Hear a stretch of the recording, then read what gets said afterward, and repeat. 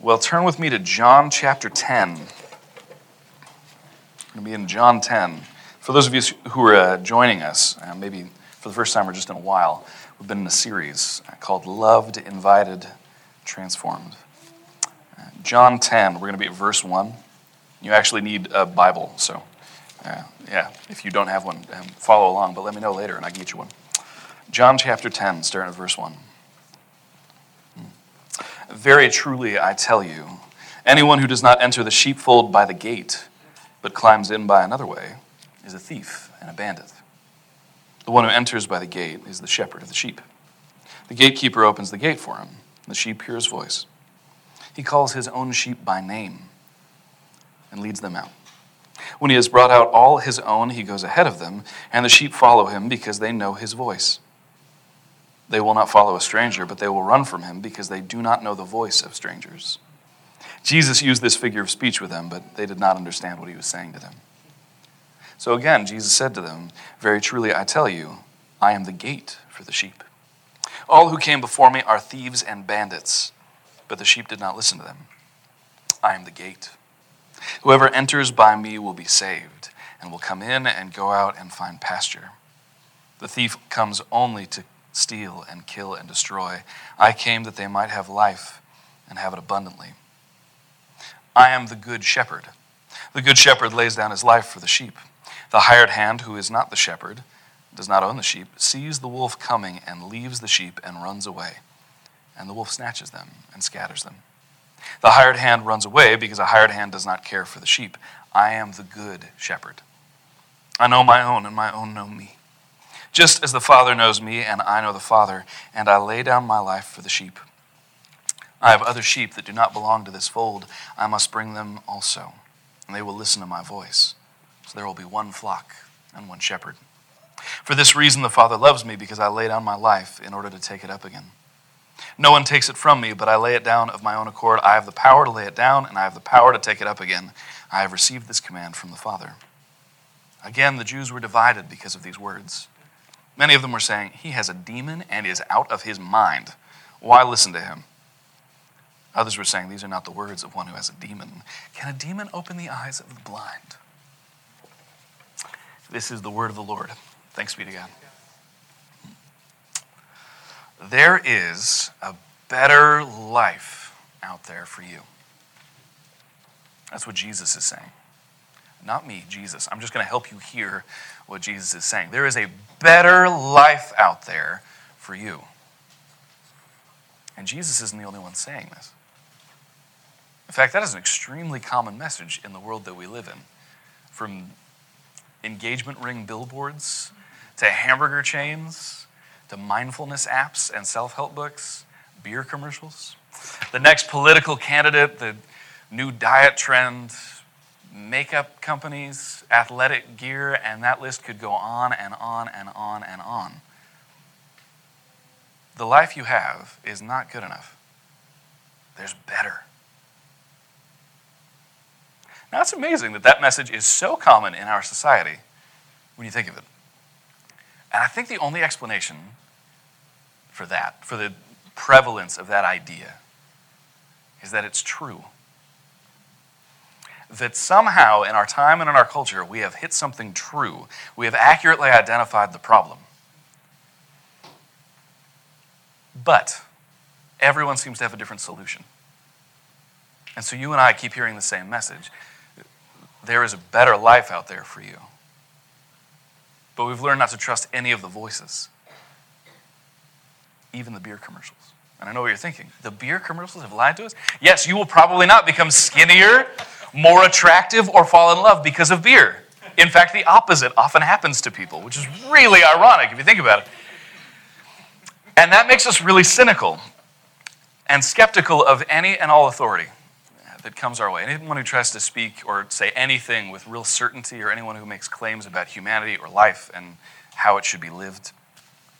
And if you listen to most sociologists or psychologists or historians or philosophers, they would tell you that our time is particularly skeptical of authority. That we really just don't trust anyone who says anything. And so we take a little bit from everybody, a little bit of Jesus and a little bit of the self-help books and a little bit of the astrology calendar and a little bit of the new diet or fitness trend, But we don't trust any one authority because they all have an angle and they're all selling something and everybody's got strings attached to the deal. Everyone's got an ulterior motive. And so I don't trust Carl's Jr. will satisfy me and I don't trust Jesus will satisfy me. That's just the way that this works.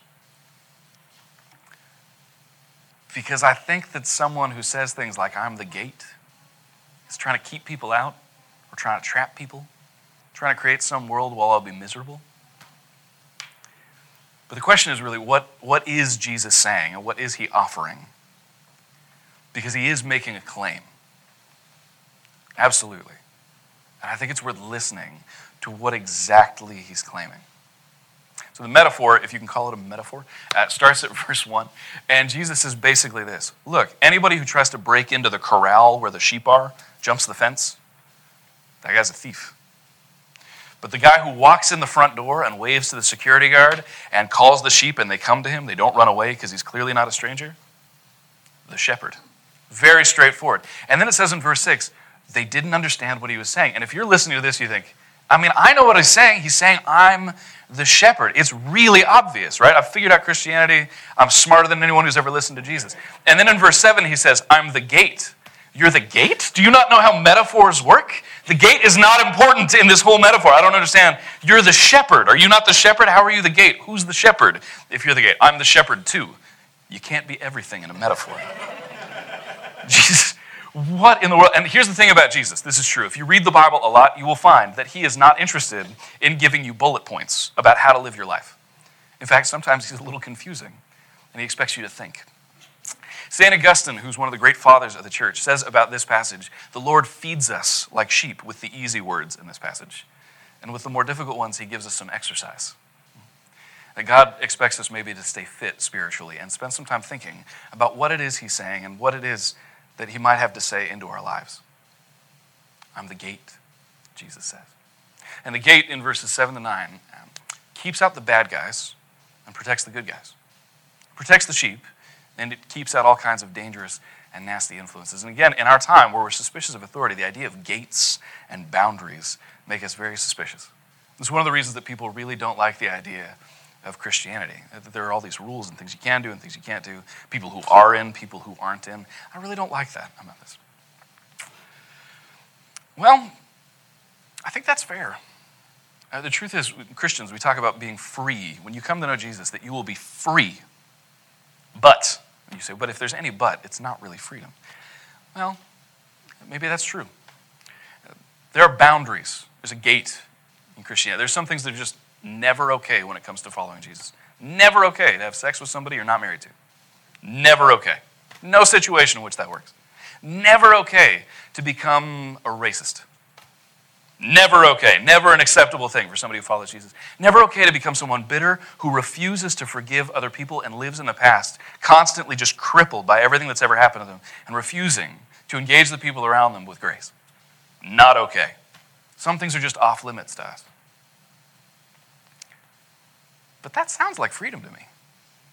Again, I kind of buy into this. I believe that this is a good gate, that the gate keeps out bad things and protects me. That's what I believe. Jesus is the gate, and I trust him. And that's the thing. I believe that he'll let me go in and come out, which it says in this, that I won't be trapped. And I know, actually, that when it comes to following Jesus, it's not just that some things are kept out that are always bad. It's that some things are let in, but only in a particular way. Anyone who comes in by the gate is okay. But anyone who tries to jump the fence, not okay. When it comes to following Jesus, some things, like marriage, are only okay in certain contexts. Marriage is something that if it comes in by the gate, if it submits to Jesus, is a good thing in your life.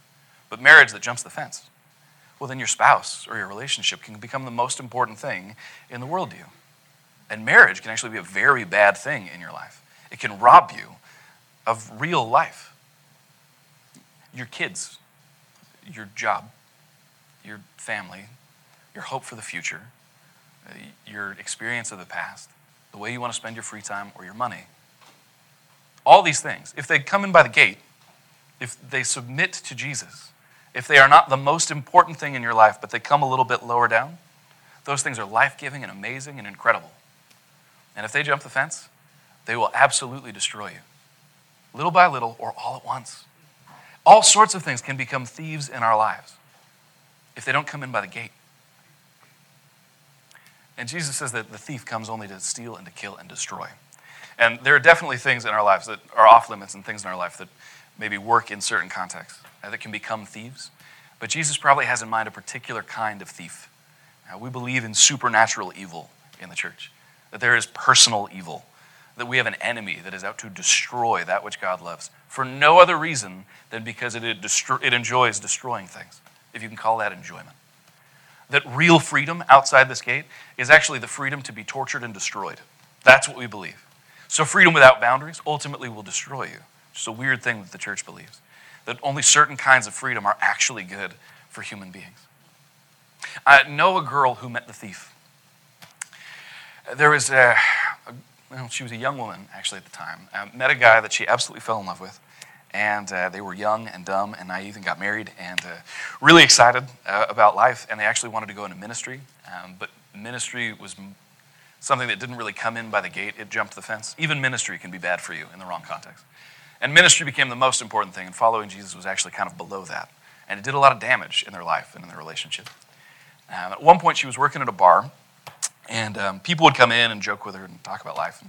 And, maybe it wasn't the best work environment. And some of the girls would invite her out to do things on the weekends that she didn't really do most of the time. And there were guys who would come in and hit on her because, that just makes sense. And little by little, there was this one particular group that would kind of surround her. And they were good friends in a way, but none of them connected to Jesus. And they kept making fun of the idea of her waking up on Sunday mornings. And they kept joking about the fact that she'd only ever had sex with her husband. And they kept talking about a better world where there was real freedom outside the gate, and she bought it. And it destroyed her life and her marriage. She lost that young guy that she really cared about.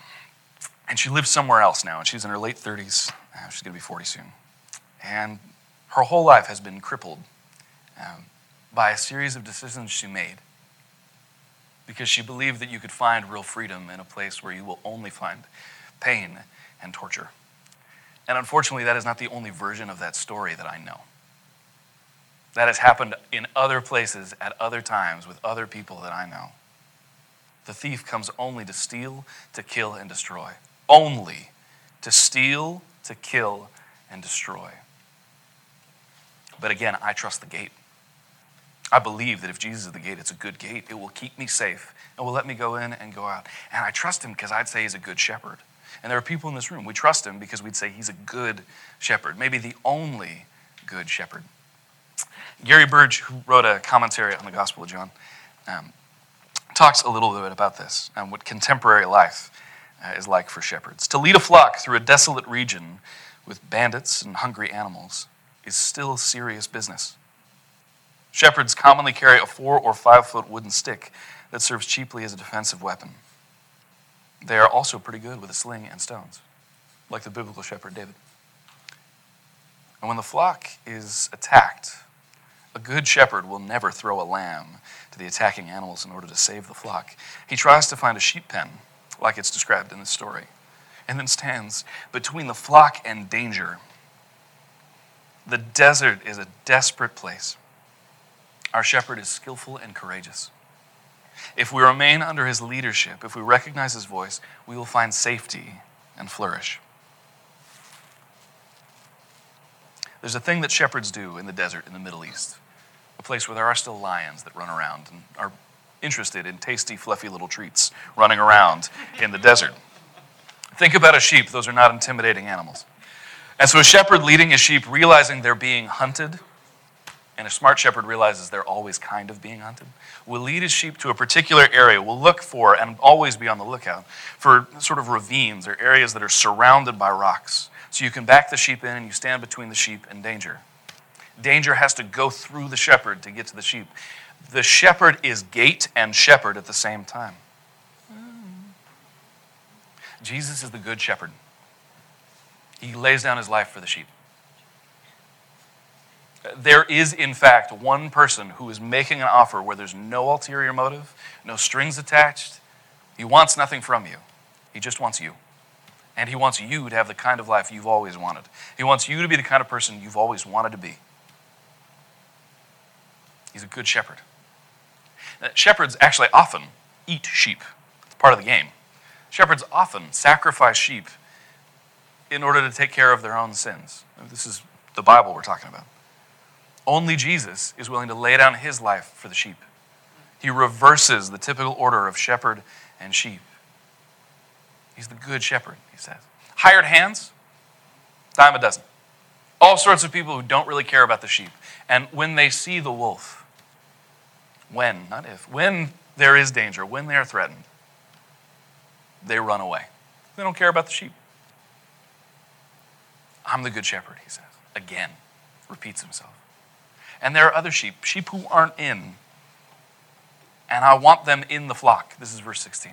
Other shepherd who aren't a part of this. There are other sheep who aren't a part of this. There will be one flock and one shepherd. I'm going to find these sheep and bring them in. One of the Bible's favorite metaphors for us are lost sheep. That we're like fluffy little treats that have wandered out into the desert and are in desperate need of a Savior. We're not going to make it for very long without someone to come and take us and bring us into community and make sure that we know where to go to find food and make sure we know where to go to find water. It's a really good metaphor for me in my own spiritual life. I don't know about you. I am not powerful or strong or savvy. I am in desperate need of a shepherd. And I like the fact that Jesus here is talking not just about, the people who are already in. That there aren't people shut out because there's a gate and, you haven't made it into the flock. But that he's actually still on the lookout for those who are lost. Because you and I, right, we have friends who we would really like to come to know Jesus. And maybe you've had the experience of talking to people about Jesus and talking to people about Jesus and being in a relationship and kind of doing that come to Jesus moment conversation. They're polite about it, but they're not that interested. And so somewhere in the middle of it, you think, okay, well, maybe I should just stop trying. I mean, they just don't seem that curious about Jesus. They've got everything that they need. And that makes sense. In America, right, we have money. We've got technology and medicine. And a lot of the time, we can live under the illusion that we control our lives, that we're safe and protected because of how clever we are all the time. But inevitably, wolves come. Inevitably, there will be a crisis. Absolutely. In the lives of these friends of yours that you care deeply about, or in your life. And all of a sudden, the things that you have trusted that are not Jesus, will prove themselves to be thieves and wolves, will prove themselves to be hired hands, abandoning you. In the moment you need them the most, they will not protect you. And in those moments, if you're talking to people about Jesus, if you've been a consistent presence in their life, been someone who loves them regardless of whether or not they want to come to know Jesus, they will be very interested in this good shepherd that always seems to be with you. Very interested in the gate that has kept you safe from harm.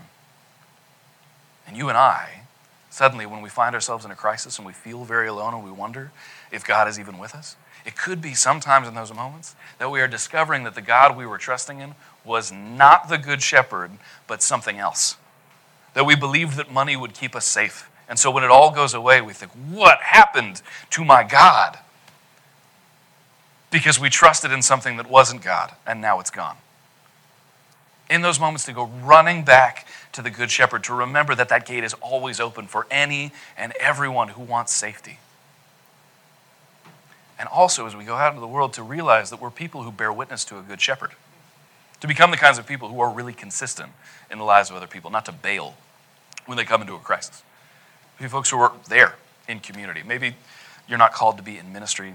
Maybe you're not going to be a pastor. But if you're in a small group, to be somebody who is there in your small group and who consistently notices when people go missing. If you're in a church, to be in the church and really connected and notice when people go missing. Because it's not just that they didn't feel like waking up on a Sunday morning. Something's going on. To be people who bear witness to the Good Shepherd because we become like him. Not hired hands who run away at the first sign of trouble, but who care deeply about people. And likewise, because you will not always be in this room. When you go for other churches, when you go wandering out into the world, look for people who love Jesus, who love the Bible, and who love you. There's a CEO model of ministry out there in the world, and it's not a bad thing necessarily to have churches with good leadership or really good music or really good programs. Those are good things. But look for a pastor who wants to know your name. Look for people who care deeply about reading their Bibles, who notice when you go missing, who notice when you're in the hospital. Look for people who want to be like Jesus in that way. And by the way, hold me to that standard. And I won't succeed, by the way. But hold me to that standard because I want to be like Jesus. I really want to be like Jesus in this way. The good shepherd who cares about the sheep, who knows you by name, who knows me by name, and won't let any of us go missing. He keeps saying all the way through this, my sheep hear my voice. I know them and they follow me. That's the end of chapter 10. Or in verse 4 and 5. My sheep, they hear me and they come to me. They don't go running away. They don't listen to strangers. The voice of the shepherd is really important. And it's really important because in the Middle East, one of the things that shepherds do, this is a thing, all over the Middle East, they don't have tracking collars or leashes. They teach their sheep their own voice. Really interesting thing. There was a story that was in the news recently. Gary Burge talks about this. A Palestinian woman who had lost her husband in a recent conflict with Israel and was consequently in dire need was finally permitted by a very hesitant Israeli officer to call her sheep out of a huge mass of sequestered and detained animals. The officer at first pointed to the hundreds of animals and joked that it was impossible for her to find her own small flock. She asked if she could, in fact, separate them herself. Would he be willing to let her take them? He agreed. A soldier opened the gate, and the woman's son produced a small flute. He played a simple tune again and again, and soon sheepheads began popping up and looking around. The young boy continued the music and just walked home, followed by his flock of 25 sheep. Each flock of sheep is apparently attuned to a very particular and unique to itself voice. Jesus is playing on that theme throughout this sermon. In the Old Testament, there are two passages of Scripture. Psalm 23, where God says, the psalmist says of God, that he's a good shepherd. He leads people through the desert. He watches over them through the valley of the shadow of death. And he leads them out to a banquet, a feast. In Ezekiel 34, where God will talk to the people through a prophet and say, you've been following the wrong shepherds. They keep eating the sheep. How have you not noticed this? I'm going to deal with those shepherds, and I'm going to be the good shepherd myself. Start following me. I'm the good shepherd. But Jesus picked up on this and is hoping that we are attuned to his voice, and that we are attuned to the voice of God throughout the Scriptures, that we'll hear it and recognize who it is that's speaking. Do you know the voice of the shepherd? Are you taking time to listen for it regularly? Maybe daily. I think that's a good goal, but regularly. Some time to just sit and listen to the voice of God, to hear if maybe he has something to say, which might freak you out if that happens. Maybe he calls you out to do something dangerous or difficult, something you really don't want to do, something you really have always wanted to do. Are you sitting and reading this book and getting to know the words of God so that when he speaks, you'll recognize the voice? When some other voice speaks, you'll know that that's not his voice. Are you attuning yourself to the voice of God? Are you listening for that song and getting the melody down over and over and over again so that if he plays the little tune, you'll just go following? Because he's that confident that he'll just play the tune and we'll leave. And hopefully we will follow. Sometimes I think we go through the day really automatically. And we maybe pray a little bit, and then you're at Chipotle for lunch and you don't stop for a minute and just go, well, Lord, what might you want me to do right now? You're hanging out with your kids for a couple of minutes. Lord, what might you want me to do right now? Because God is always speaking, always calling us. We've got to stop and listen for that voice and get used to hearing it. Because that's where we're going to find life. Jesus in verse 10 says, the thief comes only to steal and to kill and destroy. I have come that they might have life and have it abundantly, or to the full, your translation might say. It's a really fun Greek word at the end of that sentence, parasuo. And the basic idea is that you're filled beyond full. So not to the brim. But if I took a cup and I filled it and it overflowed, that would be what the word is about. But then, right, I would need to go beyond that, and beyond that, and beyond that, and beyond that. It's a word that is never satisfied with full. You're always going to get more full. So whatever the new normal is, it's going to get better. That's the kind of life that Jesus offers.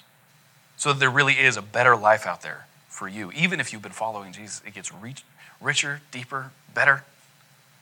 I think of it like a milkshake. If you are a milkshake connoisseur, you have been to places that don't just serve it in a styrofoam cup, but you go and they have the little glass thing. You know, this is amazing.